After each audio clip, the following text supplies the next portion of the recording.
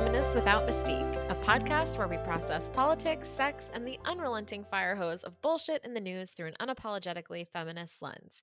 Each week, we begin by venting about the news, go deep on one important issue, call out terrible things happening below the top headlines in a segment called We See You, and then we end with something hopeful. And just a reminder, if you're enjoying us, to rate, review, subscribe, recommend us on Apple Podcasts or Spotify or wherever you're listening. It really helps. And if you want to support us financially, we're on Ko-fi. That's Kofi. And you can throw us a few dollars and we would so appreciate it. But really, ratings and reviews are kind of like the best thing you could do for a podcast. And some money. Don't downplay the money. The money is helpful. The money, hey, I can think of a few things.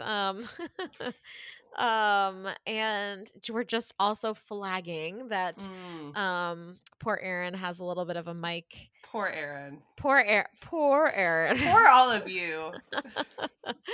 So we're kind of we are not. You have the microphone that you normally use is great. But anyway, but we're not gonna hear it tonight. We're not. We're gonna hear my fucking Mac laptop. Not this microphone, which hopefully will be fixed by next time.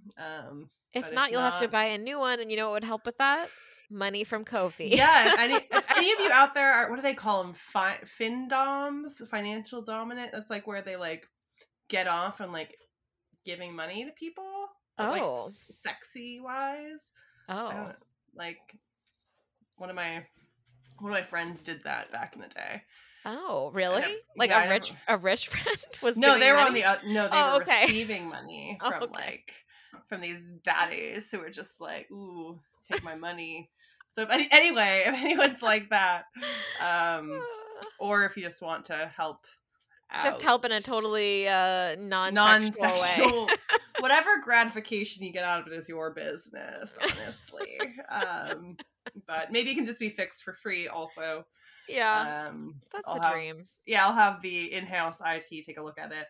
Yeah, in the next couple of days. Well, that sounds great. We are doing another news dump because sometimes it feels like the news comes so fast at us that there's a lot to process, and not talking about certain things feels like wrong. And also, so we're just gonna use this as another platform to process kind of all, or some, actually not all. There's so much news, but just like processing a whole bunch of it. That's what we're gonna do today. It is. Where would you like to get started on our smorgasbord of topics here? Well, maybe just the one that's on my mind the most actually is just the totally devastating situation with the earthquake in Syria and Turkey. The last time I checked earlier today, the death toll has risen to over 12,000 people. It was a 7.8 magnitude earthquake, and then there were a bunch of aftershocks, but it just feels like the stories are harrowing. It feels like, the amount of people who I think are dying because they can't get help fast enough. They're stuck under the rubble. And then it's like they either are dying because it's too cold, or of starvation, or of like air deprivation, or like not just basically that people can't get to them fast enough. And like the idea that others can hear them like calling for help, it kind of almost feels like the way in like the Titanic where people were like in the water crying out and then it suddenly became silent. That's kind of what I heard on one of the BBC, like someone was describing that, and I just like, it just sent a shiver down my spine. It's like giving me just a sad stomach ache like the last couple of days when I'm checking in on the news. And also kind of because there's so much a politically perilous situation in Syria where they've already had a civil war for 10 years.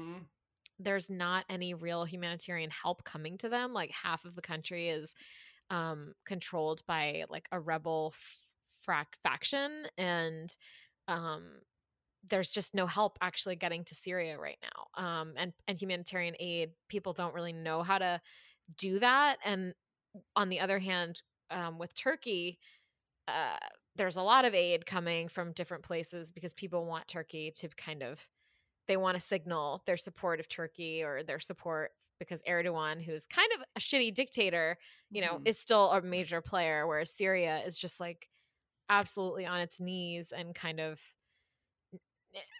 there's nothing quote unquote in it, I think, for the international community, which just makes me sick. So anyway, just thought we'd jump into something really awful first. Just dive right in. Yeah. Yeah. Like you said, when you think about the toll of it, when, like you said, we already know over 12,000 people have died, that people are still stuck under the rubble, some with injuries. And I mean, we're seeing people get rescued from the rubble still today, which is heartening in a sense, because sometimes there are those rescue missions where because I remember that building that exploded, totally different situation, but in Florida, Yeah. like the sinkhole situation where like they pretty much couldn't pull anyone out alive. Yeah. So I mean, this is a much larger scale, so you would hazard to guess that just with more people being impacted, maybe there's a higher likelihood of some survivors. But like you said, some people are in areas are harder to get to than others, so it's just really heart-wrenching to think about the actual human cost in this and how many people are suffering right now, and the loved ones of those who have died or will, it's just, and it hit in the middle of the night, so people were sleeping, then followed by the aftershock. There might be more aftershocks. Really scary, devastating stuff. And while aid is more successful in getting to some areas than others, for this and for any issue where people feel they have the ability and desire to donate funds, you can go to either charitynavigator.org or charitywatch.org to find charitable organizations that actually give the money to the places and do so in an ethical manner, in a manner that's effective. So that's one thing people can do if they have the ability to do so. But it's, I mean, it feels, things like natural disasters of this scale feel apocalyptic and in some sense unavoidable, and then in others, knowing what we know about the climate crisis and just the impacts of that, do feel avoidable. But I don't know if this earthquake is tied to that or not, honestly. Right. It's so hard to know. Earthquakes happen. But I don't, so I don't know. And then I was seeing that on Monday morning, there was Buffalo, New York was hit with the strongest recorded earthquake that they'd had in 40 years. It was only a 3.8, but because of some of the like infrastructure there, I guess you can sometimes feel it more than the magnitude would indicate. But either way, it wasn't a devastating earthquake like the one in Syria and Turkey was, but it did make me kind of worried. Is it connected? Is it not?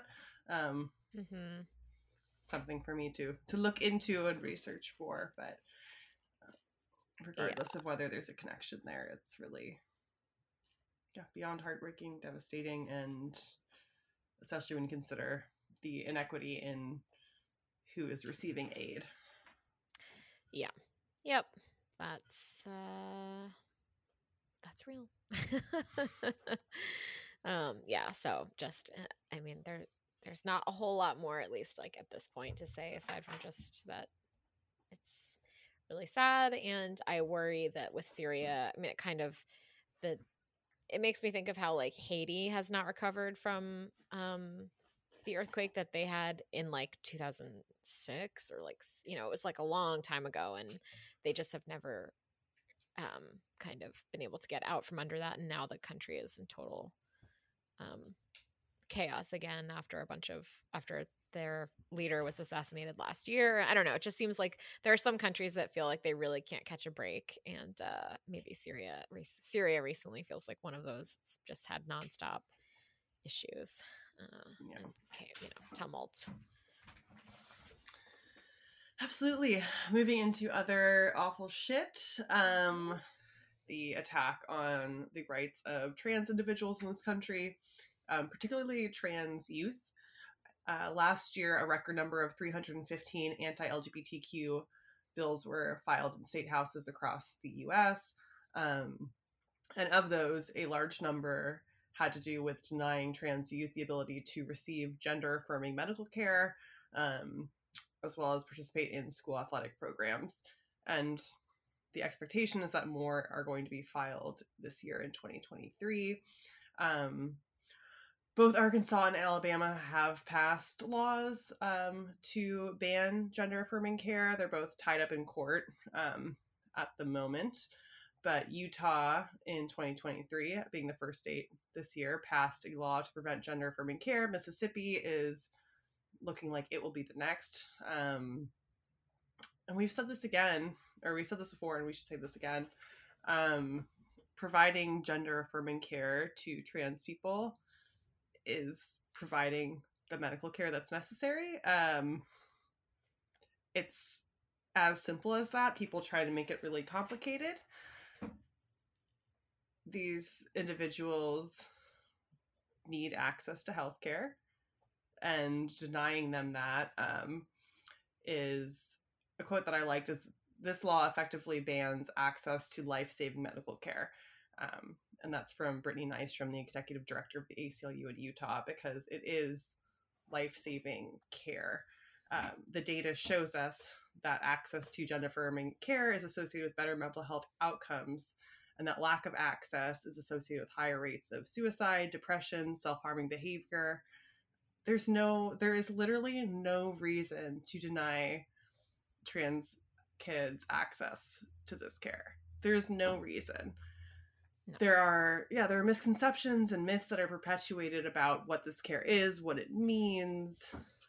Mm-hmm. But at the end of the day, all of the major medical organizations agree this is healthcare. It's being made into this political issue, into this fear-mongering issue about everything other than what it is. And it's bullshit. It is hurting people. It is killing people. And these attacks they're violent, they're unnecessary. And in terms of ways to help, speaking up when you're talking to a family member who maybe doesn't know what the hell they're talking about, and the way that they're speaking about trans people is inaccurate and fucked up. Speak up. Correct them. Be the person in their life that calls them out and makes them think about what they're saying, and maybe changes the way that they vote on things like this. If you can donate. If you can volunteer, you can look into local opportunities. There's also the Transgender Law Center. They have volunteer opportunities for both lawyers and non-lawyers. It is important there's a toy squeak. It's really important right now that all of us as cisgender people are true allies, and you don't let a comment pass you by. And certainly you will have discussions with people whose minds might not change, but it's your responsibility to try to educate people who are ignorant to the realities of this issue. So I don't know, that was an inarticulate way to say, no, speak up for trans people who can speak up for themselves, but they're currently being, these laws are being written, and people are attempting to enact them to harm them, and it is the responsibility of the majority to speak up for the minority. And it's just fucked up, ignorant, bigoted bullshit discrimination that is not based in fucking anything. It's really, there's right. Nothing, there's no argument for denying services to trans people whatsoever. Right. It seems like it's a lot of these laws, I mean, all of them, I would go as far as to say, are passed or proposed against the medical consensus, against what is medical consensus in for most well-respected medical organizations. You know, the ones in Oklahoma and South Carolina proposing making it a felony to provide hormonal or surgical transition treatment to transgender people younger than 26. I mean, we're talking about something that's like such a a restriction of autonomy in the same way that we talk about, you know, abortion rights. I mean, it's different, but it's fundamentally you're stepping into a relationship between a person and their healthcare provider. When it gets, you know, what people try to get it, people try to perceive it as more murky when it's between a child and their healthcare provider, and because there's, you know, an element of parental input there.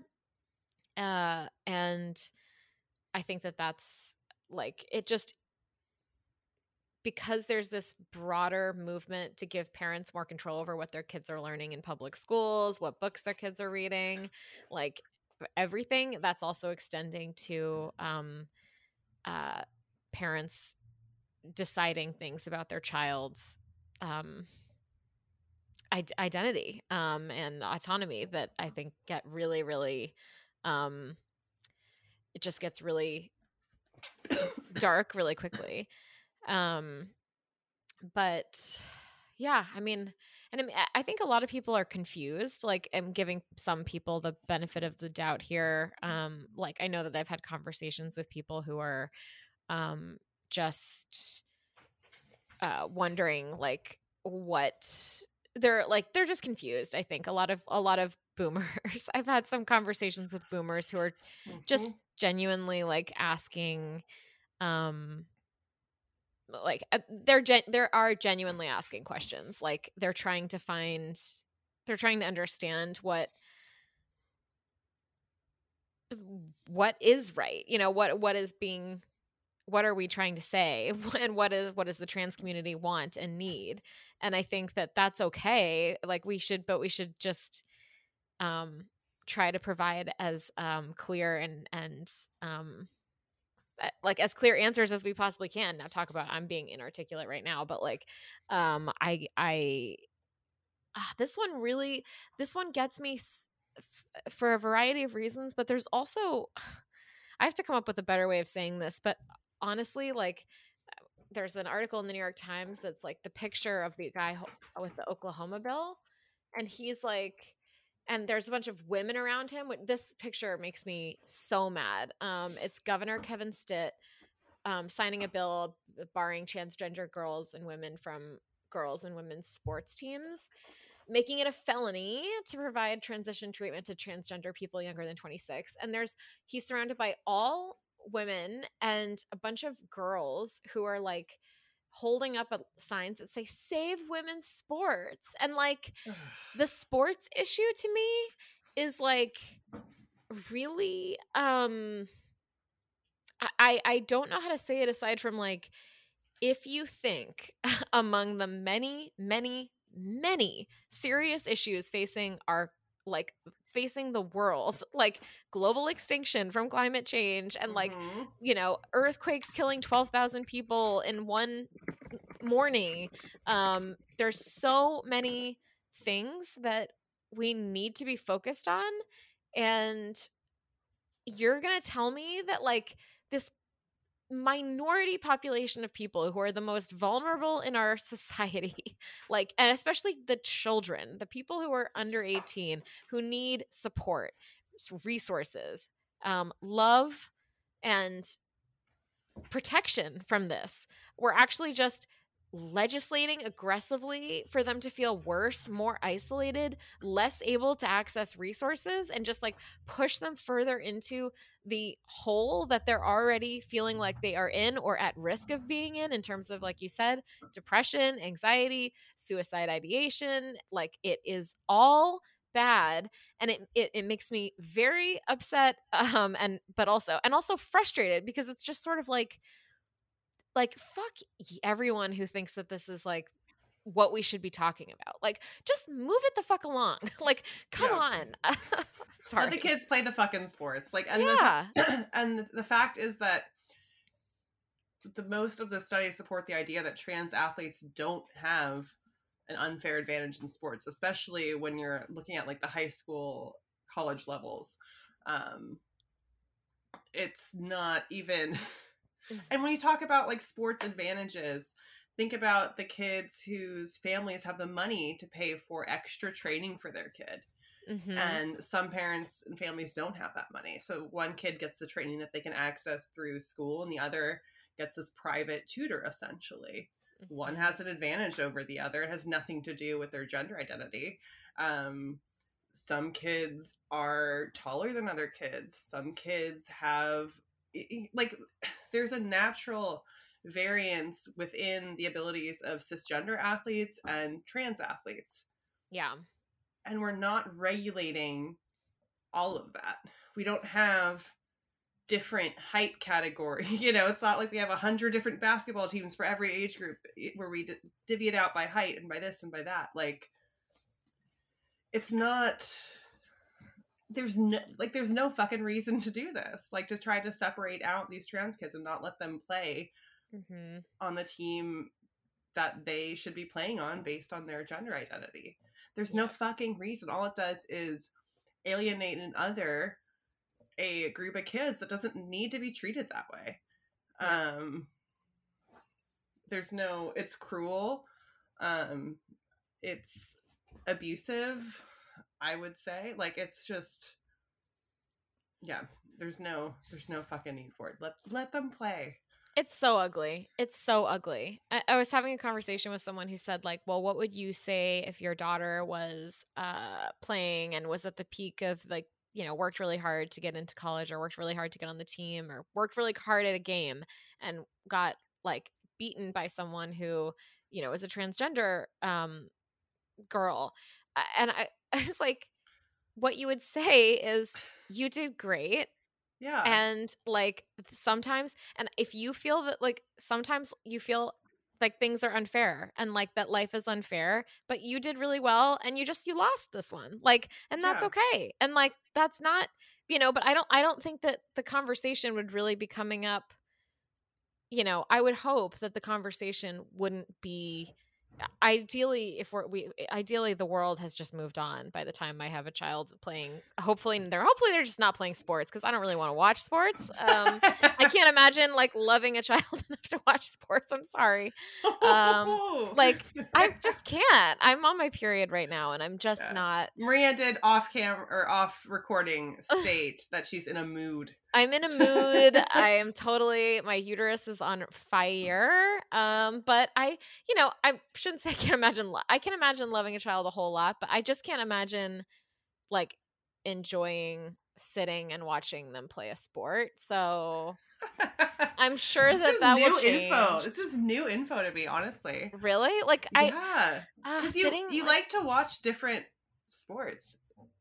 Like professional. Do I? Baseball. I like watching baseball. And historically, not always. It's not present day, but there have been periods of time, I feel like. Professional male athletes playing baseball. Okay, so you're just thirsty. Kind of. You know, it's like, there's nothing wrong with that. It's fun for me. We're going to do another episode on this. I know.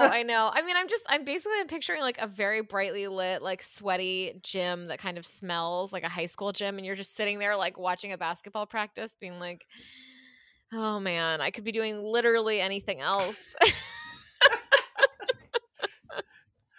Well, anyway, you know, we all have our interests, and the thing, like, there will be certain things, I'm sure, with my kid where I'm like, not the most interested, but by God, I will fake it for you. I know. I'll be there. I'm not saying I won't be there. You know, maybe in 20 years, may not have bells on. May not have bells. I may not have, and maybe I will. Maybe I'll surprise myself pleasantly. Yeah.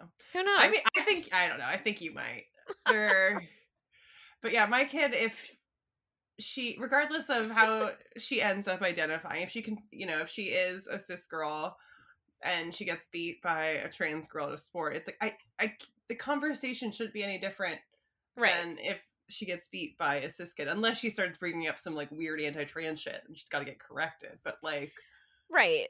you know, And it's like if you lose, and it's the other kid could have any one, trans kids don't have advantages over cis kids, and two, the other kid could have any number of other advantages or circumstances that we know nothing about. So like, all you right. can do is raise kids to work hard and be confident in their own abilities, and to not tie their self-worth into whether or not they win a sports game, and to be Right. kind to their teammates and to those who beat them or to who they beat, and just be like decent human beings.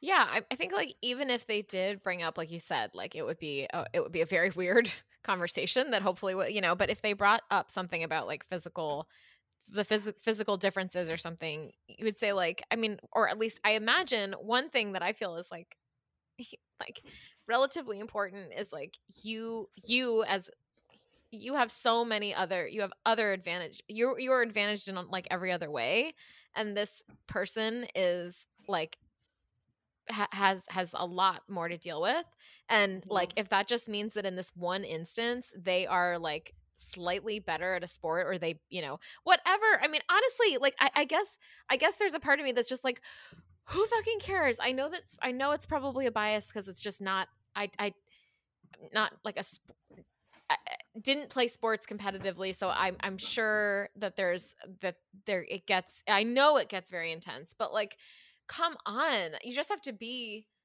like, life isn't fair. If just like it also comes down to life isn't fair. So if this one thing you feel isn't fair, it just isn't like that's fine. That's part of life. Like, so we move right along, like, Yeah. I don't know.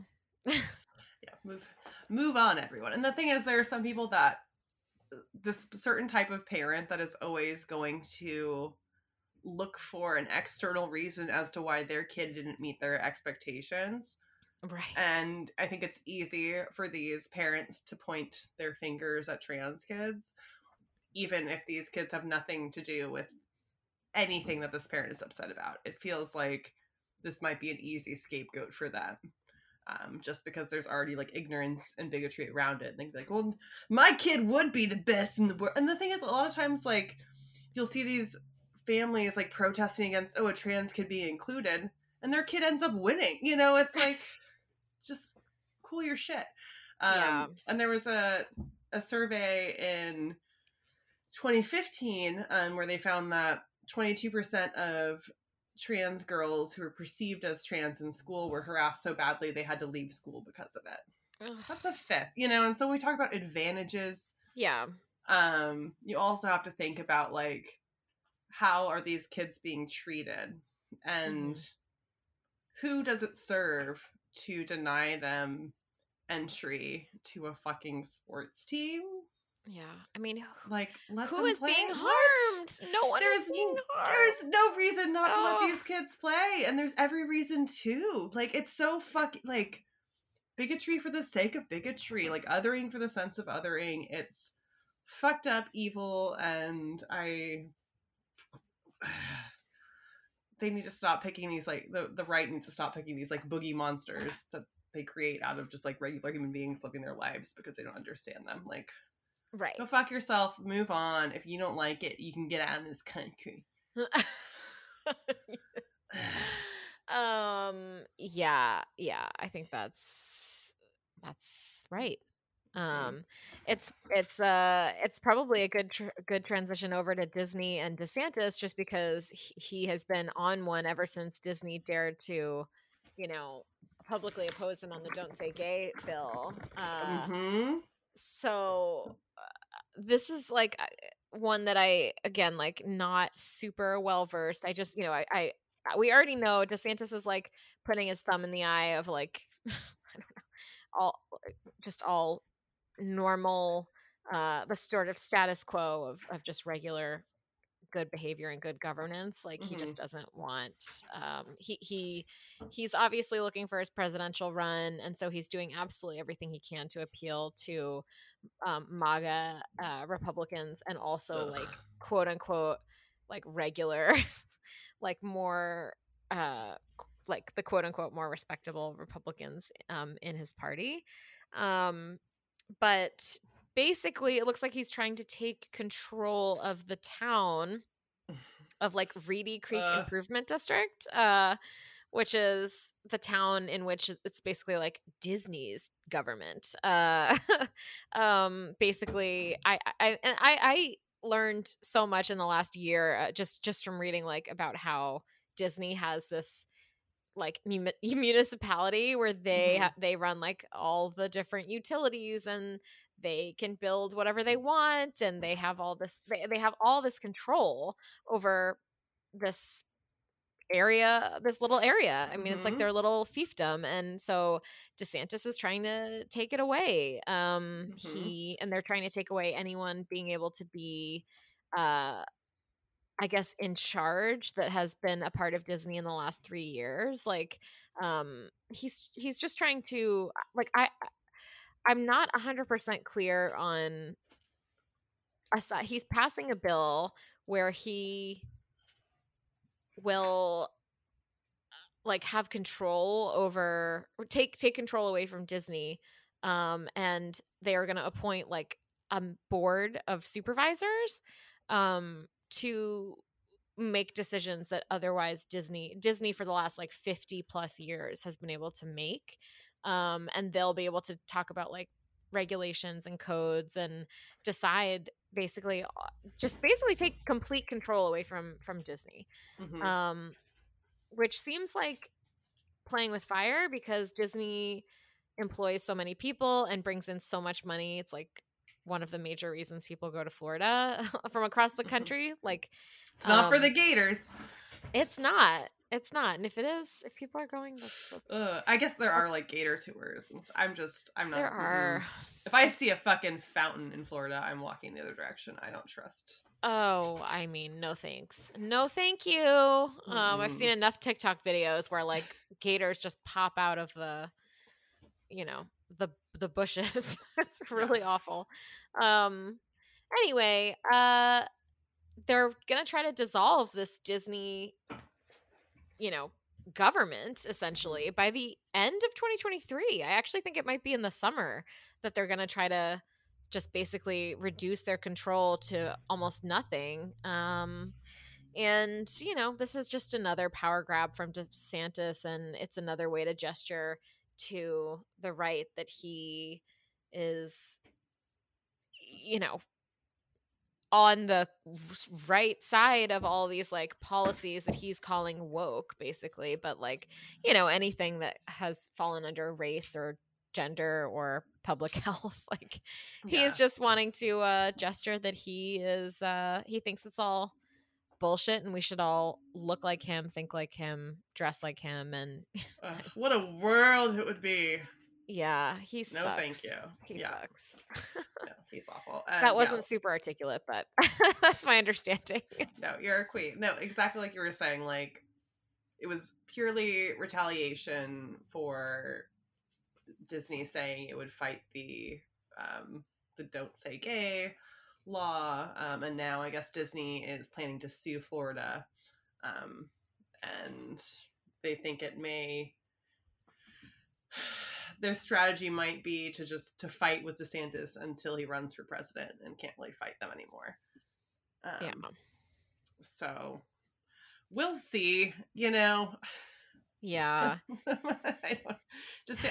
He makes me nervous as a candidate and a person, and I feel like any Republican and half the Democrats that would run and all of the Republicans, I'm like, what if you could get someone in there that would just like do it better, but would also need to have some level of cooperation.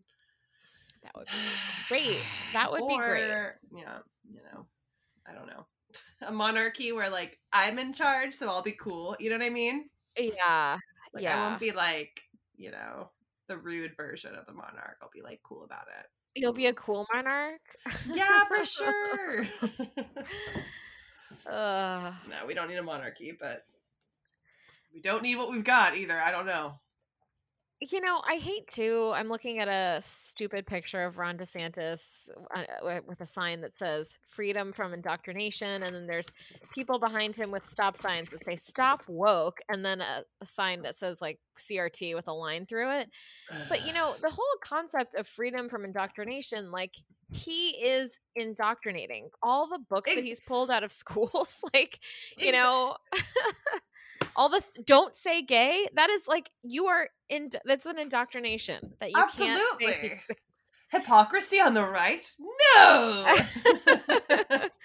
Not DeSantis.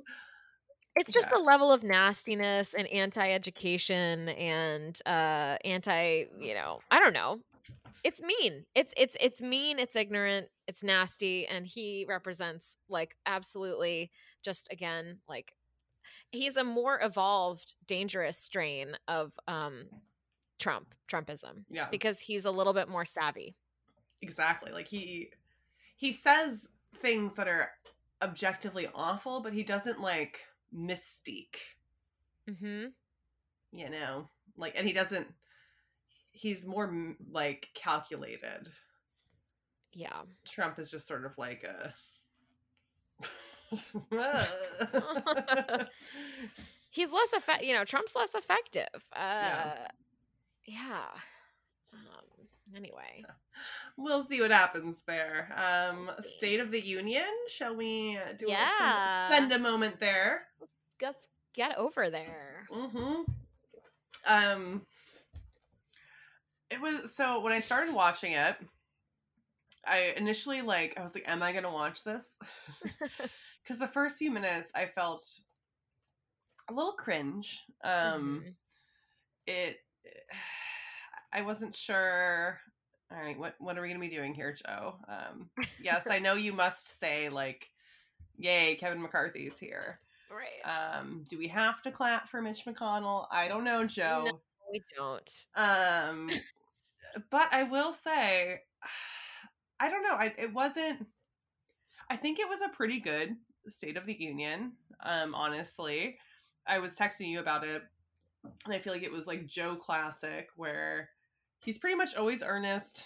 Sometimes he's cringe. Sometimes he's charming. Sometimes he's confusing. Sometimes he's inspiring. But he seemed to me at least like competent the whole time. Like his thoughts weren't getting mishmashed. It's just like he has a speech impediment, and that's fine. And like, if you know the ways that it works when you stutter and things, like that's kind of what I would see in those moments where I'm like, all right, let me just take a step back and like see if I understand what you're saying. And I feel like that's not really something to criticize someone for, and I feel like that is part of the criticism that he faces, is not for what he's actually saying, but for the times in which he kind of like falls over his words.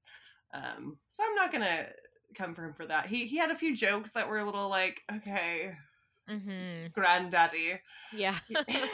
like here we are gathered. But he did kind of like get everyone to agree that they weren't going to come for like Medicare or Social Security. That was quite a moment.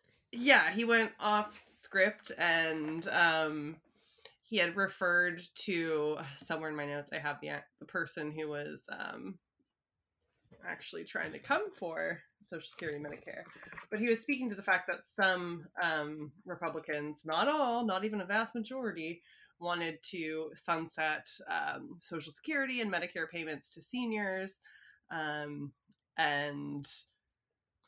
a lot of Republicans were booing that, calling him a liar. Rick Scott had proposed that in the midterms.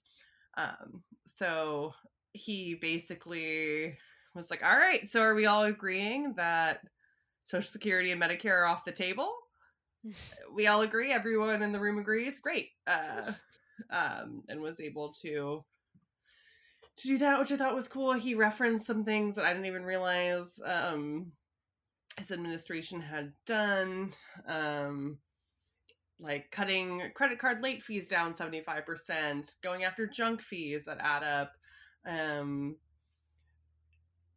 you know, he referenced the fact that big oil made $200 billion in the midst of an energy crisis, and that's fucked up. And he spoke to the fact that we're still going to be relying on oil for a hot minute, but that we need to look in other directions.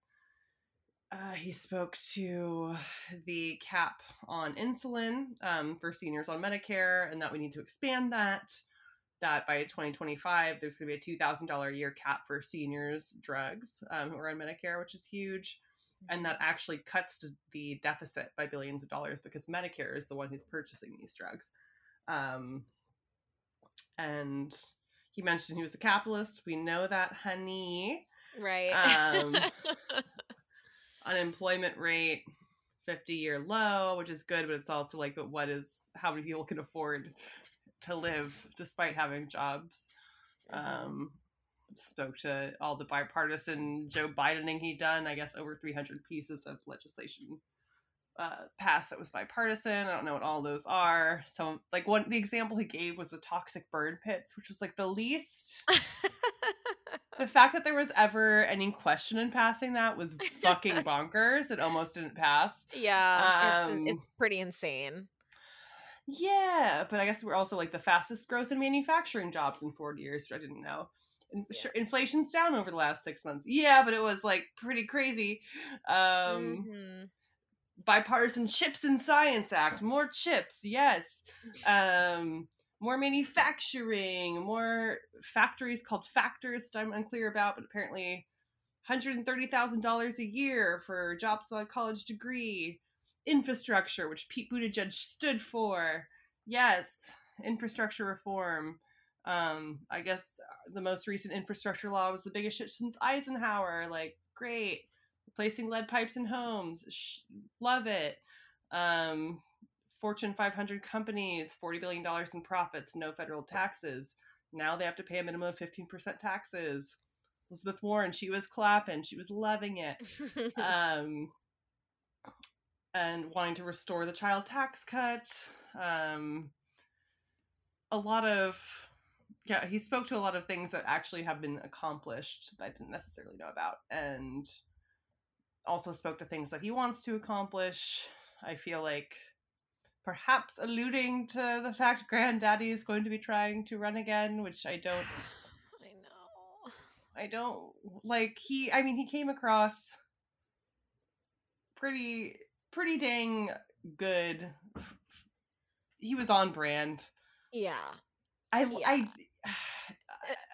like him. I do like him. I like Joe Biden as a person. I think he's a nice guy. I know. And I think he's done some like good shit, and I think that he is an earnest person, but I think he has served a real like purpose. But I think we're ready to move to maybe someone not just younger, but like a different generation, we've been seeing the same types of people, you know, in positions of power for a very long time, especially when you think about the presidency, and maybe it's time for someone who's not an old white man.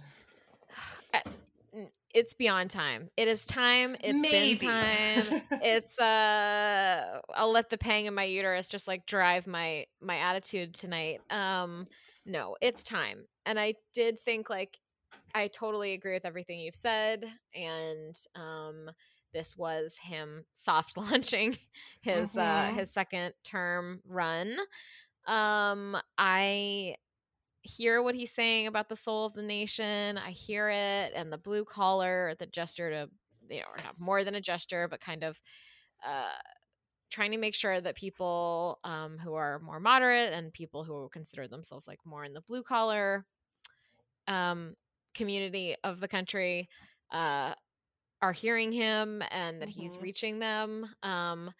At this point, I think that the soul of the country kind of needs a little refresh, a little rebrand.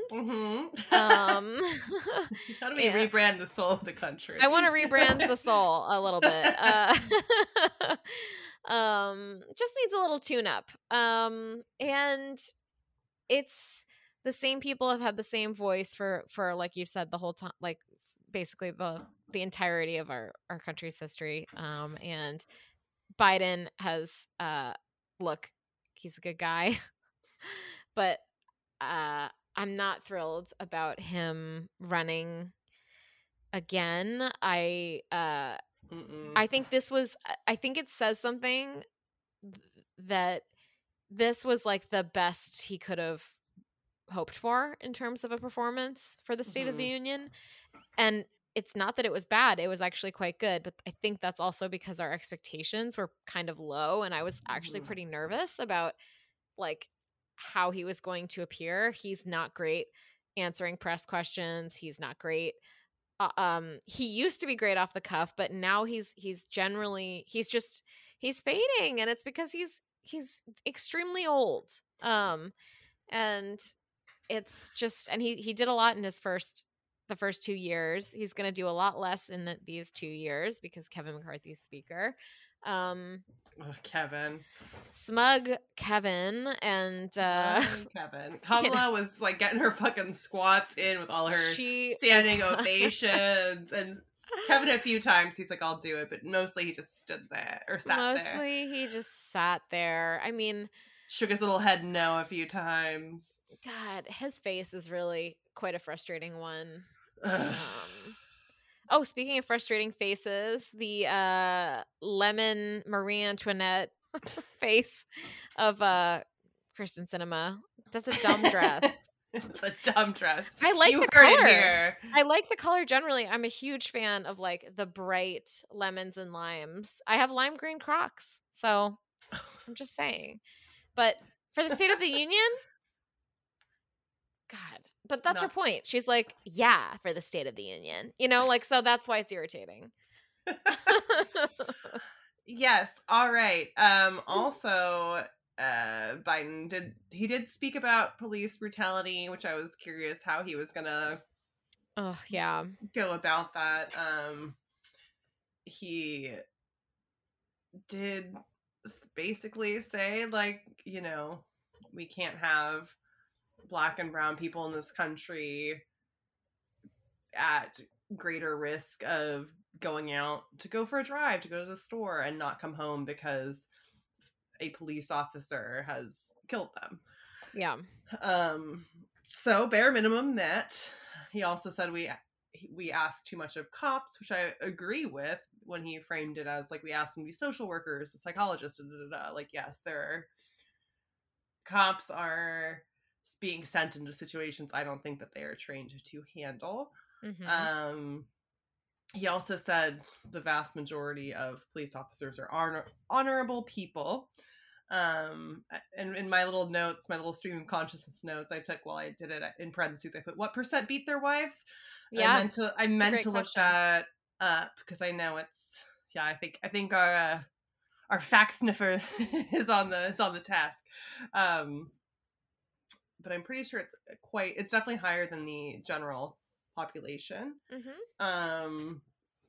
Biden also did speak to the fact that no one wants violence in their neighborhoods, but if you want to prevent violence, you have to fund public goods like education, which I appreciate because you have a lot of law and order, quote unquote, law and order people who don't really understand that like more cops doesn't mean less violence, typically. If you want to prevent violence and crime, you create a world where people can get by and live by other means. Biden also spoke to the fact that chokeholds had been banned under his administration, that the no-knock warrant had some stipulations added to it, that there are more things to do, that he wants to ban assault rifles. Tyree Nichols' parents were there. And you know, I think if they want to be there, it's great that they're there. I always feel weird when it's like someone fresh off a tragedy is at one of these things and everyone's like clapping. Yeah, I didn't feel good to me. I mean, like, because nothing's gonna happen. Like, from a cynical perspective, like nothing is going to get legislated in the next 2 years when it comes to police violence, or nothing substantive. Like, so what are we doing? I mean, of Mm-hmm. course, if they want to come, I'd rather they be like invited and given this the space and the seat, and like I'm much better that they be invited and be there if they want to be. But it is like you say, it Like a really spectacle makes of me grief. feel, yeah, it just makes me feel very weird. Yeah, and it's like they were in between Bono, or no, Brandon, the young man who stopped the gunman in the shootings at the dance halls. Mm-hmm. I'm forgetting Brandon's last name now. But he was seated in between Tyree Nichols' parents and Bono, and I was like, this is a weird moment. Mm-hmm. And Tyree Nichols' parents were saying, like that they want something good to come from his death, and Biden was parroting that and saying, we hope, let's pass some more shit, basically. But it's still like, I don't know, it's a weird, again, if they wanted to go down that way, then like do it, but it just feels like this weird spectacle that it doesn't make light of their loss, but it is this weird sort of, I don't know what the right word is for it. But it definitely feels like they're there as some sort of prop, even though I don't think that was the intention. But it's just weird when you get these people who are grieving this huge fucking loss in their life at the hands of an institution built within like the confines of this thing that we're celebrating, and then Mm-hmm. people are just like clapping. Yeah. It's like, I Yeah. think the clapping was absolutely to like show support to them, but it's, I don't know, It's just like, what? like, where's the weight? Like, if we're gonna Right. address this, like, let's fucking address it. Let's just not have it be like a few lines in your address. Right, when because otherwise it feels like the people, okay, everyone's clapping, and like, I mean, the bar is extremely low, so I'm like, wow, good for the lawmakers who are so generally poorly behaved that everyone could at least come up, get up and clap for but for this family. But I it's also, it's kind of a middle finger. It's such a gesture, because it's like nothing substantive, or even like Mm-hmm. non-substantive, nothing is going to happen, which is why Biden was just like, do something. And it's like, Mm-hmm. nope, we can't, we won't. Yeah, and they could, and I They mean, could. maybe they will, but likely no, from what we've seen. So yeah, it's one of those things where it's like, yes, they deserve to be included, but are you all including these individuals because you want to feel like you're doing something without actually doing something? Like, oh, I clapped. Yeah. Did you clap? Okay, great. Is another person of color going to be like killed by the cops in the next 2 days? Right. Don't clap, legislate. Mm-hmm. Instead of don't boo, vote, don't clap, legislate. Just Yeah, legislate. exactly. Yeah. Um. So there was that. Kevin McCarthy shushed the hecklers at different points. Mitt Romney was like, let's see, like, let me control F Mitt. He clapped for like a few things, like capping insulin costs for everyone, not just seniors, and the unemployment rate being at a 50-year low. Mitt was also like, he does this thing where he's like, I'm here and I'm clapping for things you wouldn't expect a Republican to clap for. Mm-hmm. And he also had his little moments with George Santos. Yes, that was interesting. He was very spicy. Yeah, for Mitt Romney. So For Mitt his Romney. mayo had a splash of pepper in it, There's a little perhaps. sriracha in there. Yeah. I don't know about sriracha. Maybe black pepper. Maybe salt. Didn't he say, like, you don't belong here? Yeah, he literally said, you don't belong here. And then Mr. Santos, George said, go tell that to the 142,000 that voted for me. And apparently Mitt also told reporters that George Santos is a sick puppy that shouldn't have been there. Given the fact he's under ethics investigation, he should be sitting in the background being quiet instead of parading in front of the president. Which, like, Yeah. I'm here for a criticism of George Santos, but it's also like, Mitt, are you critiquing George because he was a drag queen for a minute? Because look around at your other Republican brothers and sisters, and if you want to find ways in which they are fucked up and aren't serving the people that they are purported to be serving, you can find a million reasons. But maybe, you know, like, Mitt kind of gets my goat because it's like, I'm glad he stands up for shit even when it's not occasionally, like yeah, but it's like he does it occasionally and he doesn't do it in a way that feels full-throated because he like picks and chooses, and so it's like, yeah, I mean, yeah, I'm glad you agree that insulin should not put a family into, like, you know, debt, and that, you know, George Santos is a shitbag, but like, there's plenty more you could realize here, Mitt, you know? Yeah. I think that, I mean, the example he gave when people asked him was about like the universities that Santos said he went to. So I don't think he was thinking of the drag stuff, or at least he didn't say that. But like, yeah, I totally point taken, which is like, there are so many unethical people doing unethical stuff. Yeah, it just Mitt Romney's party and stands out to me that regardless of what he said, that it's like, it's the one, it's that guy, you know? It's like, I mean, I guess he's lied about so many things. Like, so many. Like, didn't he say he like produced Spider-Man or some shit on Broadway? I don't remember that one. But like, I don't know. Yeah, I mean, most things out of his mouth during the campaign were complete lies. Yeah. Like, not even fabricated, not embellished like that. I think Mitt also said, like, well, when you embellish, that's like saying you got an A when you got an A minus. Like, you're a liar when you say like you got an A at a school you didn't even attend. Like, exactly. Yeah. And so it's like, I think everything he says is fair about George Santos. I'm just like, why aren't you calling all the spades, you know? Yeah.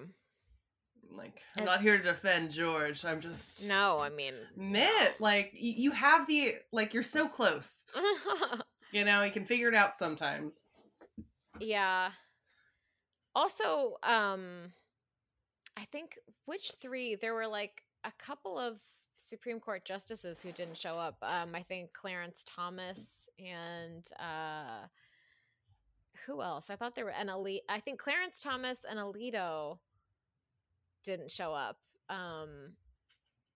to the State of the Union. I'm pretty sure. I have to look that up, but which I thought was kind of like interesting. Yeah, you know, I didn't even realize that. Yeah, that's quite a statement. Yeah, I'm gonna look it up. Yeah, because I mean, unless there's like a real reason there.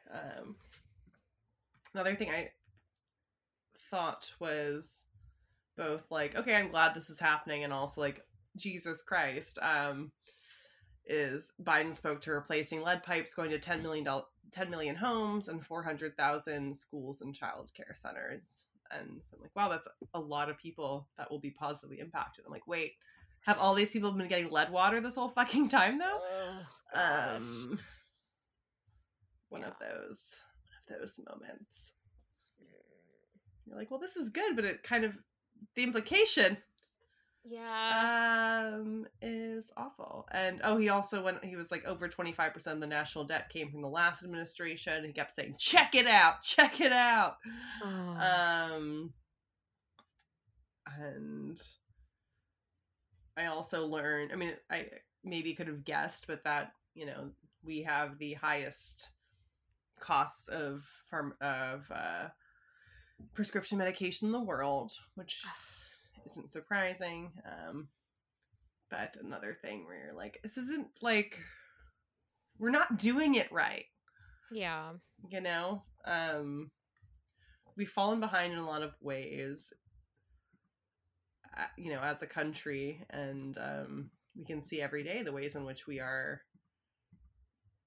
fucking up when it comes to our constituents outside of certain groups. I don't know. Yeah. But and I love Jill Biden. Yeah. I just have She's that lovely. in my notes. I like Jill Biden. I do. I think she's a good one. Yeah. Yeah. Another State of the Union come and gone. It happened. It happened. Please don't. You did fine, but please don't run again. I know. It's like again, his administration did do some things where it's like, you know what? Objectively, that's good, but we need someone else in charge. Yeah, agreed. Well, the other things we had on our list quickly are just like Chinese spy balloon still being sketchy. Yes. All right. I think it's just funny that China wanted the balloon back, like as if we would do that. I know. Well, and I'm like, the fact that I wasn't aware of the balloon until either the day it was shot down or maybe the day before. Like, I wasn't part of all the hoopla of people trying to shoot it down and stuff. But them say it was a weather balloon, and I was like, that doesn't seem correct. And then hearing that it's like, oh no, they're trying to get intelligence on other nations' militaries. It's a huge effort. And they're like, no, it's a weather balloon. It's a weather balloon. It's like, no. And I'm like, I don't know how nervous to be about this. Like, I don't. Yeah. Bowen Yang. I also cannot think about, like, when I think about the China balloon now, I think about Bowen Yang from SNL. Like, he is the China balloon now. It's one of those things where, like, we're kind of being like, haha about this, but, like, is this really bad? I don't really have a good, like, measurement system at this point of, like, beyond the obvious of, like, which threats I need to be, like, add them to my, like, MySpace top 8 of, like, impending doom versus just, like, the general, like, I guess they're trying to spy on us in this way. Yeah, which I guess is, like, totally normal. Countries do it all the time. They do it all the time. Like, is that better? I don't know. So it certainly makes me nervous, but I feel like I don't know enough to add it to my top 8, but certainly raise my hackles a bit. Yeah. It was like, especially with the way in which they were like, it's a weather balloon.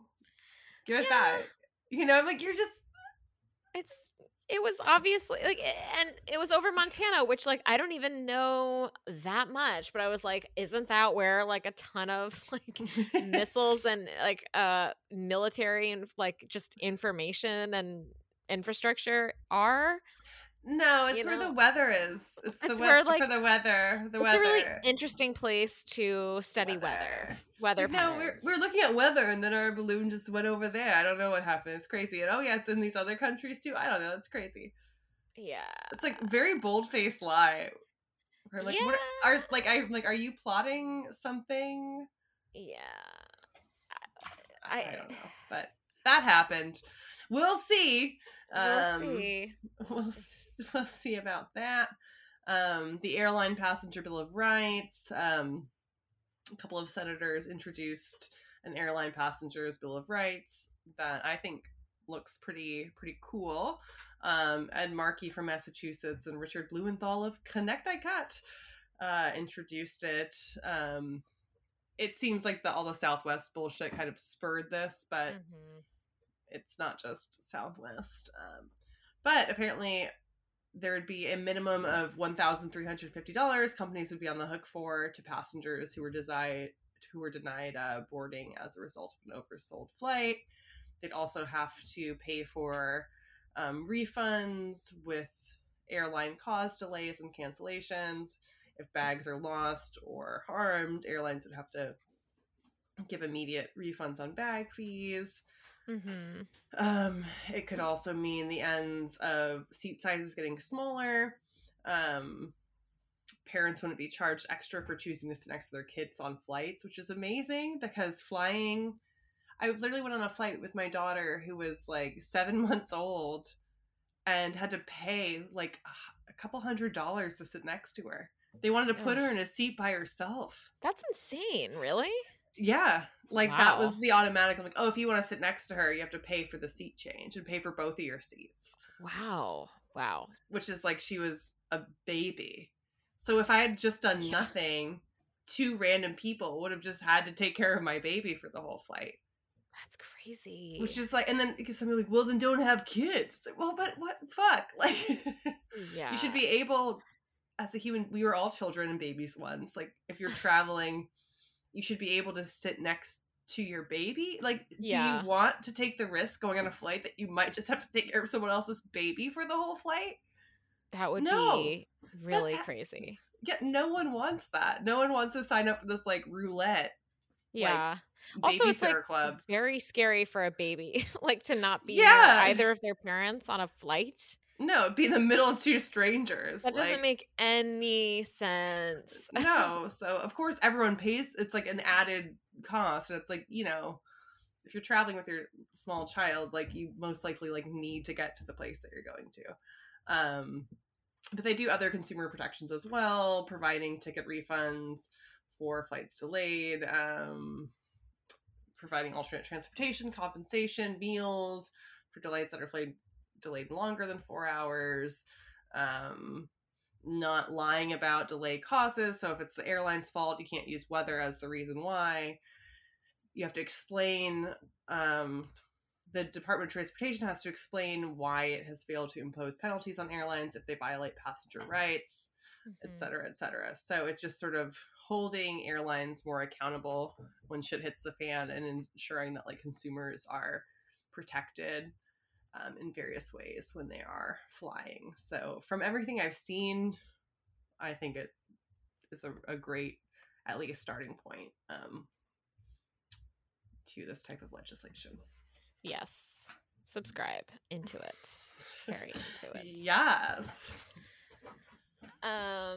Cool. And then I guess the last thing, we were just gonna side-eye the Grammys for giving Dave Chappelle a Grammy for his Netflix special, which was widely condemned for being transphobic.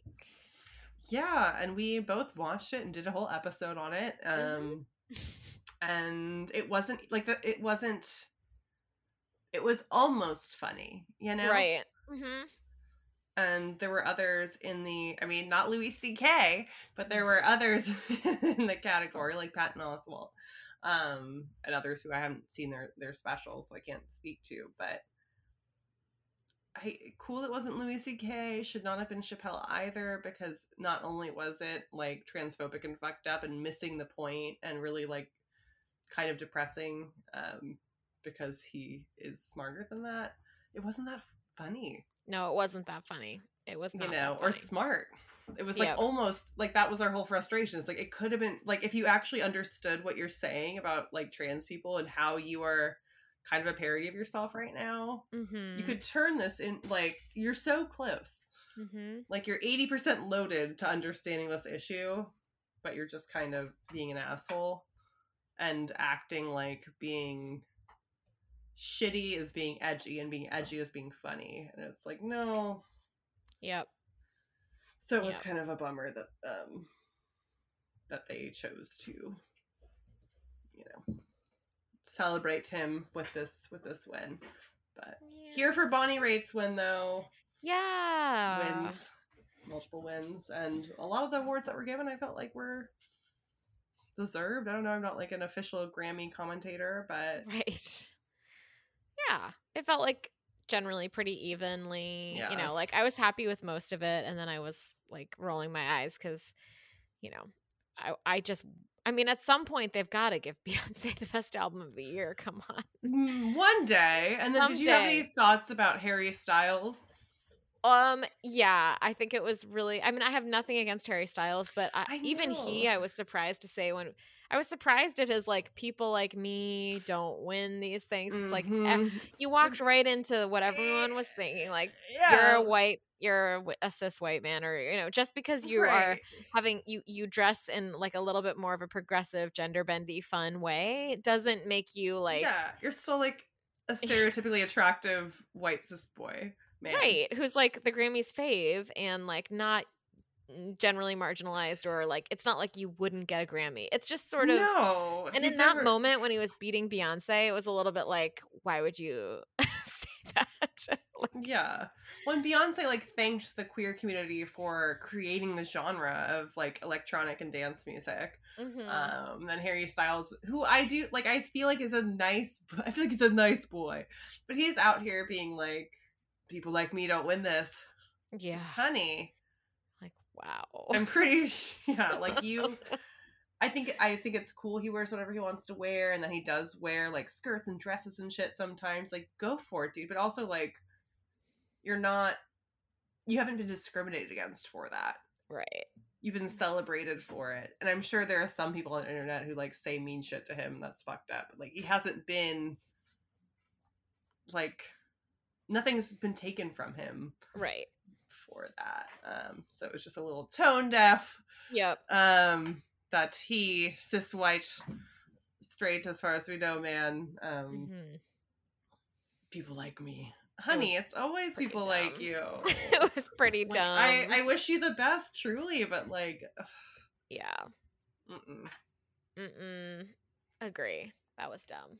Agree. Anything else or any good things?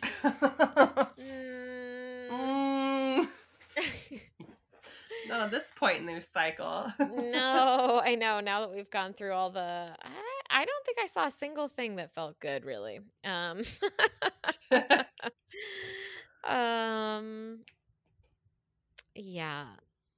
I don't think I have anything. Yeah, I don't think so. I know Tony Hawk is building a like skate park for Tyree Nichols. And he's been donating proceeds from sales of an autographed photo to his my memorial fund and stuff like that. And yeah, Tony Hawk seems, I mean, it's not about fucking Tony Hawk, but it's nice to see something that seemed to be a passion of Tyree Nichols, like that will be a part of his story forever, that he'll be remembered in that way and not just in the like violent, cruel way in which he was killed, Yeah. And yeah, so I think it's special that that's going to be there. And of course, what would be better than anything is if he wasn't murdered for no reason. Yep. But that is true.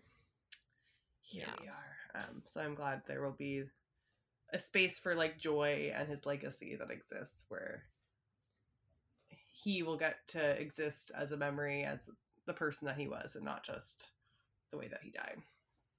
Yep. Agree.